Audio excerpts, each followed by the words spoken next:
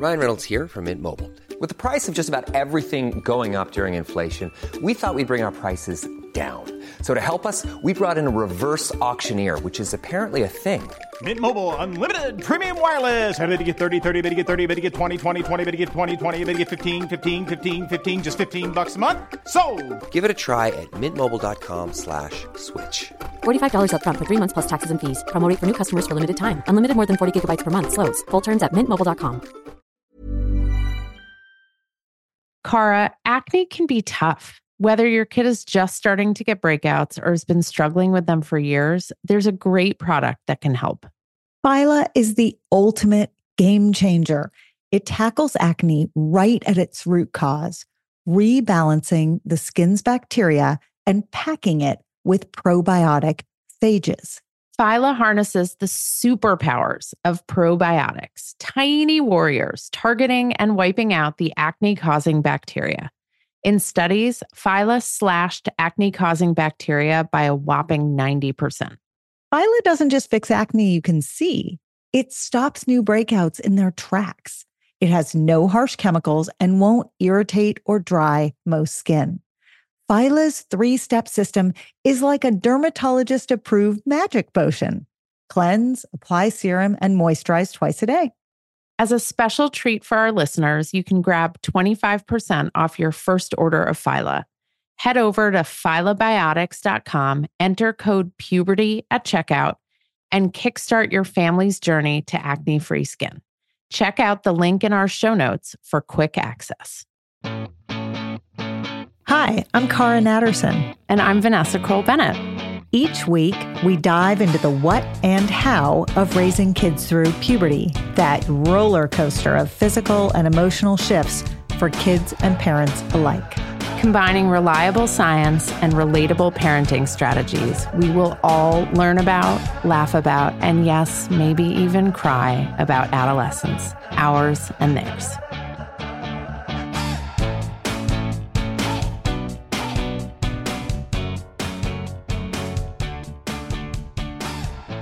Vanessa, we're back with Carrie and Emily behind their screens.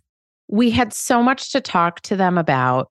And in particular, we really wanted to dive deep into the impact that social media and technology has on the social lives of adolescents. That instead of doing our regular Now What, based on a listener question, this week's Now What gives us bonus content from our time with Carrie and Emily and really explores a very specific and critical aspect of kids' relationship to technology. We hope it's helpful.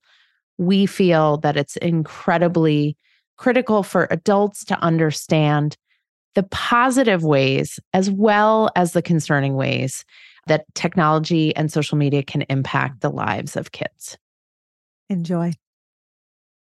Emily and Carrie, we're so happy to have you with us talking about technology and social media. And I want to start with a question about an issue that, having worked with hundreds and hundreds of kids around friendship and social emotional learning, most adults vilify things like TikTok or Instagram. But one of the things I notice is that actually just group chats via text amongst kids is often the most insidious form of technology that kids have access to.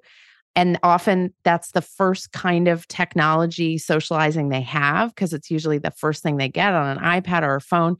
Can you talk about my broadly sweeping statement on this topic and whether it plays out in your own research around kids and group chats? And by group chats, I mean like a group of kids on a text chain that they've put together and can drop people off or add people, and they're literally just texting back and forth amongst people. It's nothing more complicated than that. So can you all speak to that specific tech reality?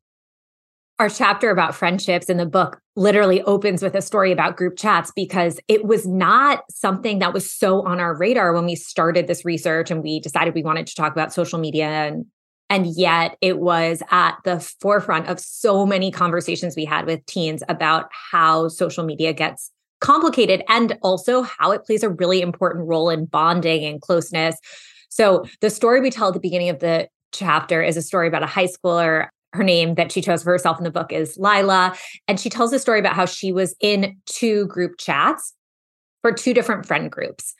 And basically one group knew she was in the other group's chat and the other group didn't know that she was in, there was the honeys, and I think it was like the honeys and the OGs or something. And the group that knew that she was in the other chat created a spin-off chat without her. Like, this might seem like, okay, this kind of stuff happens informally in person all the time. Like, okay, we're a group of 5 people and now we have a separate conversation of 4 people. And sometimes one of the things she said was like, it can happen really organically because maybe I just like wasn't going to the Friday movie plan. So it wasn't malicious. They just like made a chat to figure out logistics for the movie plan. But then they kept that chat going and they stopped using the chat that she was in. And all of a sudden, she was not in the main group chat for that friend group. And adults might have this impulse to be like, well, okay, like who cares? But she knew, and she was absolutely right, that that was going to result in her being sidelined from social plans and inside jokes, and that there were real ramifications for who's in and who's out of group chats. So there are often these like big chats that everyone's in, and then there are these pods, and teens don't always know who's in or who's out of the chat, but they have real ramifications for offline closeness and relationships. It's so striking. And you talk about teens, but like kids as young as 3rd or 4th graders are in these group chats with each other. And Carrie, I'm curious if you notice how it plays out with like younger kids and specifically like how much they screw up in these group chats, like the unkindnesses and the impacts. I just would love to hear your thoughts on that. Yeah. So, well, first I'll say that, earlier we were talking about when we talked to our kids and we asked them about which platforms are making them feel bad or which platforms are the spaces where they're seeing things.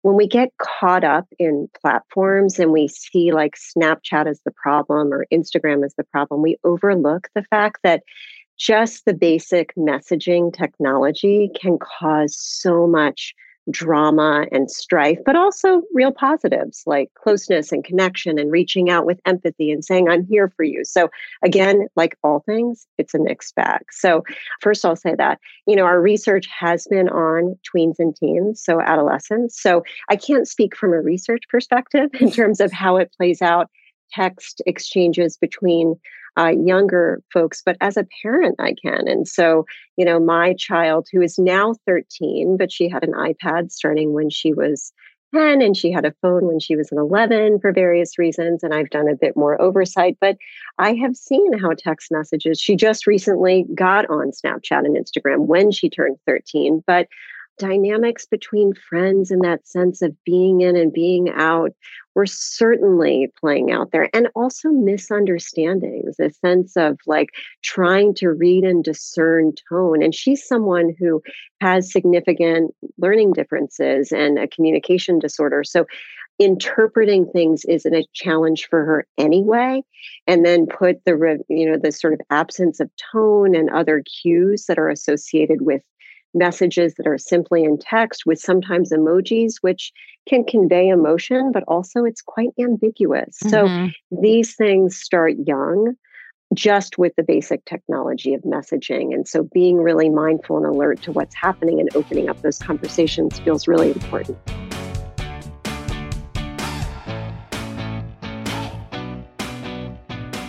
If you listen to enough of our episodes, you'll hear us preach the importance of air, particularly down there. Airing out body parts reduces sweatiness, stinkiness, and skin irritation. And it feels amazing to air it all out after a long day in tight, sweaty clothes. Which is why we created the Short. Super soft, lightweight with wide legs and a low crotch. All help air flow. Designed for all genders in all sizes, literally down to kids extra small and up to men's extra large. Everyone who wears them tells us they've never been so comfy. Get your shorts at myumla.com. Vanessa, we literally have 3 minutes to eat lunch every day. I am not joking. And the challenge is how to make it delicious and healthy and still fit into that tiny window. Our answer is Factor's ready-to-eat meals. They have been a godsend. We throw our Factor meals in the microwave. It takes 2 minutes and out comes a gorgeous, fresh, never frozen meal. We both love the tamale vegetarian one. It's delish. There's a ton of options every week. There's 60 add-ons, breakfast, snacks, beverages. I love doing the wellness shots with my kids. They think it's hilarious. And I know they're getting vitamins and minerals in their bodies. So get meals on your table or at your desk in 2 minutes or less. Factor meals eliminate the hassle of prepping, cooking, and cleaning. You can customize with flexibility to get as much or as little as you need, and you can press pause or reschedule depending upon your lifestyle. So to order, go to factormeals.com/puberty50 and use the code puberty50 to get 50% off your first box plus 20% off your next box. That code is puberty50 at factormeals.com/puberty50 to get 50% off your first box, 20% off your next box. And I am going to go do that right now because I need more Factor meals in my refrigerator. Cara, lately I have been lying awake at night. I'm physically exhausted, but I can't sleep because my mind is so wired with everything going on between work and my family. So I've added Magnesium Breakthrough to my nightly routine, and it actually helps calm my mind. It helps me get better sleep, and I wake up feeling better rested. I'm less cranky, and I'm more patient with my family and with you. Oh, I've noticed. And it's because unlike other magnesium supplements that might give 1 or 2 formulations of magnesium, Magnesium Breakthrough has 7. That's why you're sleeping so well and waking up refreshed. Now, dietary supplementation is always best, Vanessa. So that means eating your minerals and vitamins is the best way to get them in.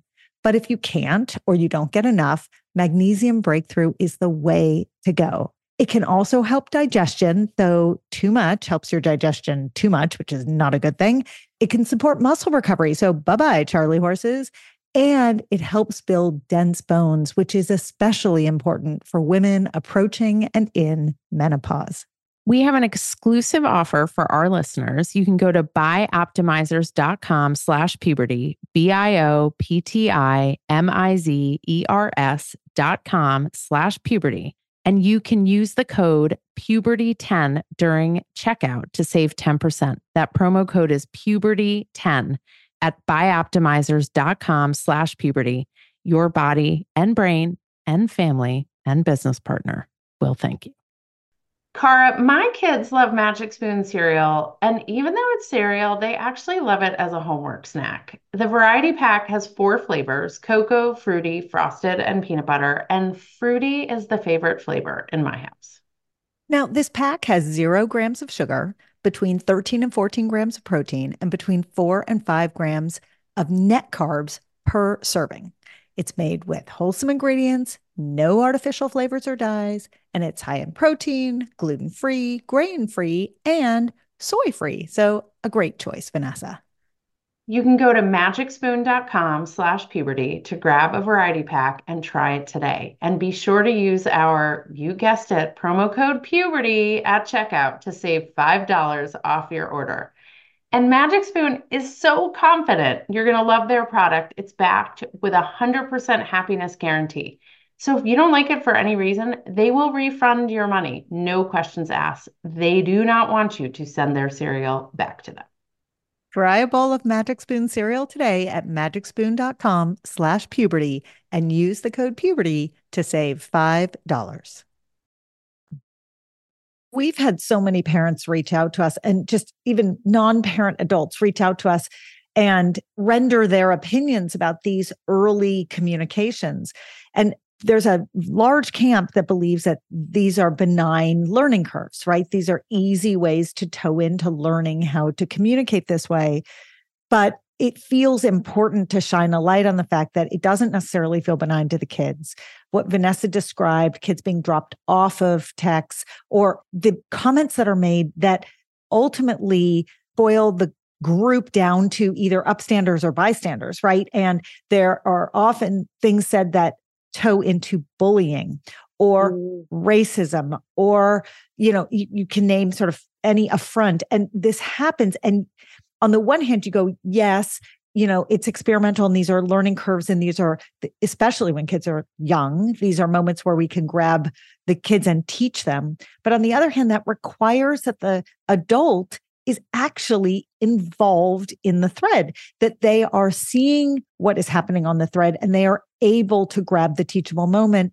And, I don't know how much data there is around this, but I would imagine that there are some adults involved and following, but it's a full-time job to follow your kids on their various devices and platforms. So I think that's another piece where when the adults say, give us a reason to delay, one reason to sort of delay it all is if you can't help mitigate what's going on, and there are 100 reasons why you might not be able to, maybe your very young kid is not ready for it because they need the help. Car, I want to piggyback on that comment. In the book, you talk about, and we often talk about, how online life is really an extension of kind of adolescent emotional and social relationships. And what happens online now, is stuff we used to use on landlines or in the halls in middle school, but now it happens, over phone.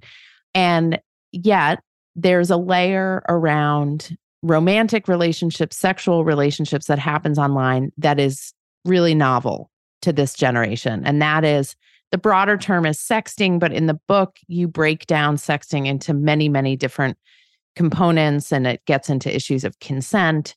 Can you talk about how kids feel about sexting, about, sending nudes or having, in our day, it was just like phone sex, right? I guess that's like the closest version to it. I hope I haven't offended anyone. But now it's like, and it's not just kids, it's adults too who are sending nudes and all sorts of comments and all of that.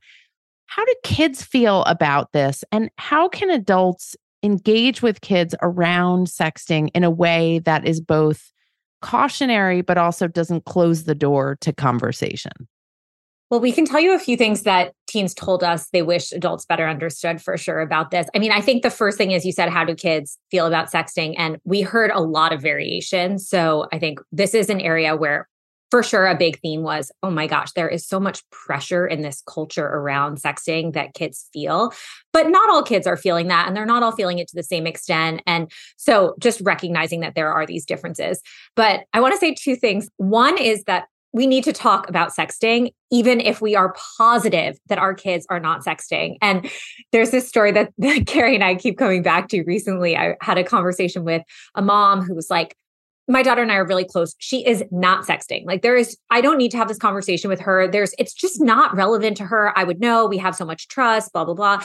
And she was like, I read your book. I read that chapter you guys wrote, but I don't know. I don't think it's relevant. And I said to the daughter in front of the mom, I started asking some questions and she was like, oh, well, I obviously have a lot of sex on my phone and like a lot of nudes on my phone. And her mom's eyes were like, her mom was like, what is going on? And it was not what you're thinking. It was, well, what you're probably thinking. She was like, my best friend is in a really serious relationship and she sends me her nudes to check before she sends them to her boyfriend. So I don't have guys' nudes on my phone. I'm not sending my own nudes, but I have all these nudes that are my best friend was taking to send to other people that she's sending me to check. And I've gotten in some sticky situations where I forgot that they were on my phone. She hadn't thought to delete them. And the mom was sitting there like, oh my gosh. But that actually is really important because that kid really needed a conversation about what to do if someone sends you a nude picture. By the way, even if it's your best friend and even if she's sending it to say is this a good angle or not, that's still in the bucket. So we always say, Emily, there's one word you can never say about your kids and teenagers, and you can never say never. Never. Because the minute you say it's never my kid would never do that, within 30 seconds, you're going to find out you're absolutely wrong. And there's some angle of it, because with the sexting stuff, especially, like that's such a good example, because it's not, I think we have a very narrow, this is like the asking over assuming, but we have this very like narrow assumption of what sexting looks like and how it's playing out for kids. But actually it's so much more complicated. And one other thing I want to say about this is just group chats are playing a role in this for sure. One of the pressures we heard from some boys is like, what if I'm I might be in a group chat where the norm is that we're all sharing nudes that we receive. And so I know that's not a good idea, not cool, but my friends are expecting it. And that's a source of pressure that maybe the parents weren't even thinking about or recognizing. And, we have some of those same boys saying later, like, wow, I did that when I was in high school. Now I'm in college. And like, that was not cool. That was not okay that I was doing that. And we had girls very consistently ask us, when you have a chance to talk to parents of boys, and I'm making a gender distinction here because this really in our data, I think, was one of the most important areas we saw gender distinctions. They said, please, please, all of the parents of girls are telling girls, like, don't sext, right? Like, but parents of boys are not spending enough time telling boys, please don't ask girls for sex. You put them in a terrible position. It's just not okay. Oh, Vanessa, you're already doing that? Okay.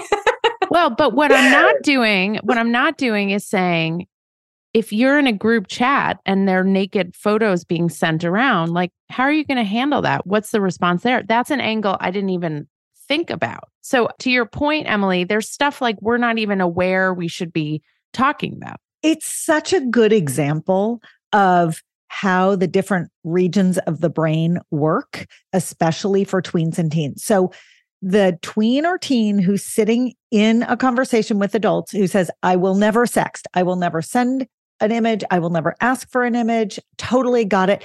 They are using their prefrontal cortex. They have access to it during that conversation. They are able to give the adults not just the answer the adults want, but what they really believe with that part of their brain.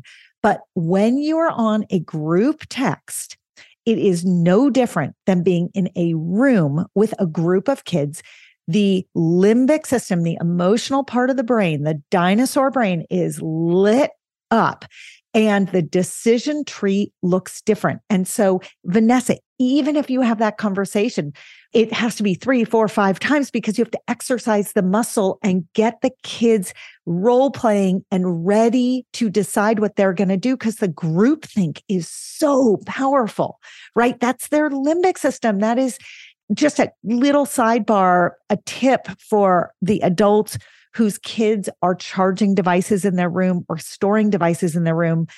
The data that I've read, please tell me if this is correct or incorrect, is that the later it gets, the worse the decision-making is, the more groupthink there is, the more likely kids are to engage in this kind of behavior. If you keep the devices out of the room, you reduce the risk of engaging and do sleep better.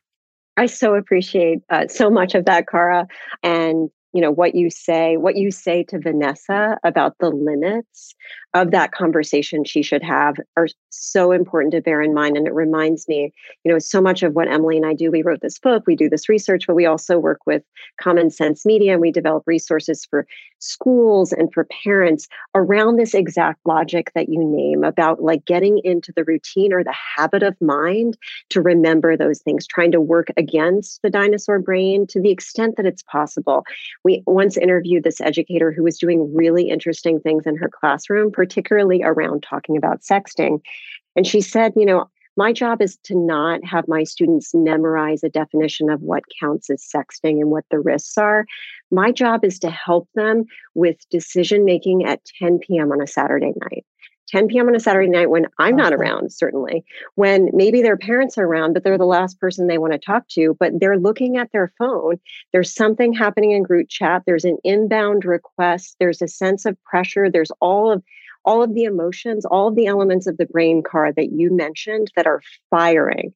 That's what we really want to have our sights set on in both our parenting and in the things that happen in schools. And the way she was doing that and the way that we try and scaffold it was she recognized that one of the biggest barriers was actually kids feeling confident in having the language to navigate tricky situations. And so that role playing and that talking through, like, what would you actually say? And creating space where kids have those conversations with each other. One of the things that came up when we were in a discussion group with teens around this was one said to another, like, well, one of the best strategies that someone told me was like my older cousin or mentor, just send a black screen and say like, this is my nude in the dark. If you're asked for a sext, this is like, this is me naked in the dark. That seems like such a funny, like a silly, no big deal intervention. But actually, if that is the thing that makes you feel like you have a strategy, that is the 10 p.m. on a Saturday night intervention. And so creating space to actually come up with those strategies, practice the language, it's as always, so, so powerful. Here are two others I've heard from teenagers. Send a picture of a nude palette of eyeshadows. Here's my nude. Or send a picture of a bowl of noodles. Here are my nudes. Both of those. Vanessa's like, I love those. Whatever floats their boat and gets them through. I want to close with one concept that you talk a lot about in the book that I hadn't thought about with respect to kids and socializing online. And I want to send people to your book so they can read about it in more depth, but it's the concept of social reciprocity and the pressure that kids feel in their relationships, their friendships online to reciprocate, to always respond, to always be present, to always like, to always comment, all of those things. What is one piece of advice from the perspective of kids about how adults can help kids feel relieved, both understand the pressure of social reciprocity, but also feel relieved of that burden? Is there one piece of advice that teens have given you about how to accomplish that or make your way towards that goal? Oh, it's such a good question. So social reciprocity is so important, and it's at like a premium on social media. There are so many signs and cues that you're being responded to and paid attention to, the likes and the followers and the friends, even read receipts. Like someone read mine, are they responding back? So it's really, really salient for young people. And it's, basically the idea that when someone does something for us, we want to return the favor. So if someone liked my post and put 3 effusive comments on it, then I, in turn, have to be ready when they post their next selfie and be ready to do not just 1, not just 2, but 3 effusive praising comments. Otherwise, I'll get an inbound saying, you didn't comment on my picture. So it really is a thing. And it's also the case that, as we've discussed in this conversation, tech companies are kind of playing and preying on this instinct by offering all these ways to read the tea leaves and really understand. What we've heard from teens, like older teens, and to make a generalization, often say that they get to a place where they're in a much better space to push back on some of these things. In many cases, they've developed the language to say to a friend, like, I'm not going to be available, or like, I'm sorry I didn't post on your, respond right away when you posted that latest picture, but I can't always be available for you. And that's much, much harder for tweens who, again, don't have that language. So I think picking up on what Emily was sharing earlier about our strategies and support around sexting, it's similar here. What's the go-to language you can use to say that I'm not always going to be available to respond right away? This is amplified and escalated when kids have friends who are struggling with mental health issues, as we talk about a little bit in the book. And in some ways, that puts things in a different category and feels like the stakes are even higher. But just for day-to-day exchanges, it can feel like a lot of pressure. And having that go-to language to say, I'm not available, or having parents be the bad guy. My parent won't let me on my phone at this time. They took my phone away from me. That can sometimes be helpful. That's so helpful to hear. And again, it goes back to practice and scripting and recognizing what pressures they feel that we may not recognize. All of those aspects, adults have a steep learning curve when it comes to kids and their relationship. Kara, you started by asking, like, why should pediatricians pay more attention to this? And why do we have to move the conversation beyond screen time? When we were talking, I think that was an episode ago, but this is all why, because there are so many conversations that we need to be having that if we just start and stop the conversation with a screen time limit, we miss the moment to help practice, to help develop this language, to help set these boundaries that kids really need. and they do really need it in different ways at different ages. But this is a really important part of what kids need who are growing up with a lot of technology. And to that end, to any adult out there who wants to understand both sides of this coin, who want to know the data and hear very objectively what the pros are, what the cons are, what the unknowns are, and how to begin to navigate things, your book is so beautifully written. It's so deep and so extensive and so unlike anything else out there. So for anyone who is fence sitting, this is the go-to manual. And for anyone who's pretty sure they're squarely in their camp and they know why, this is the go-to manual because it is just real science done from a perspective of openness, no judgment, empathy. But at the end of the day, it's data and it's science. We could talk to you forever. We hope you will be back because please come back. 1,000 questions from listeners. Thank you. Thank you for writing this. Thank you for taking time to speak with us. You're doing remarkable work. Thank you for both. Reading it. Thank you for your questions. Thank you for having us. We feel so lucky to get to do this work and to get to share it. Exactly what Emily said. And we'll link to the book in our show notes so people can get to the book easily. Thank you both so much. Thanks so much for listening. You can follow us anywhere you get your podcasts or check out our Instagram @thepubertypodcast. If you have questions or stories to share, email us at thepubertypodcast@gmail.com. And for more puberty info, check out myumla.com or dynamogirl.com. Bye.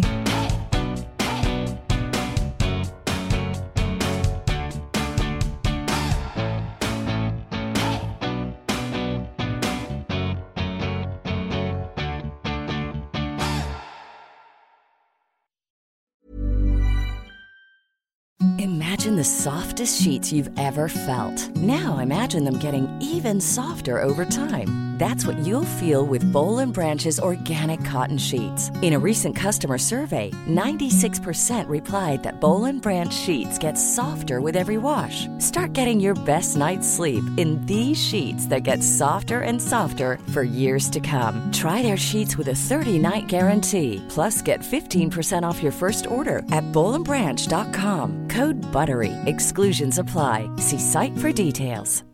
Mom deserves better than a drugstore card. This Mother's Day, surprise her with a truly special personalized card from Moonpig. Add your favorite photos, a heartfelt message, and we'll even mail it for you the same day, all for just $5. From mom to grandma, we have something to celebrate every mom in your life. Every mom deserves a Moonpig card. Get 50% off your first card at moonpig.com. Moonpig.com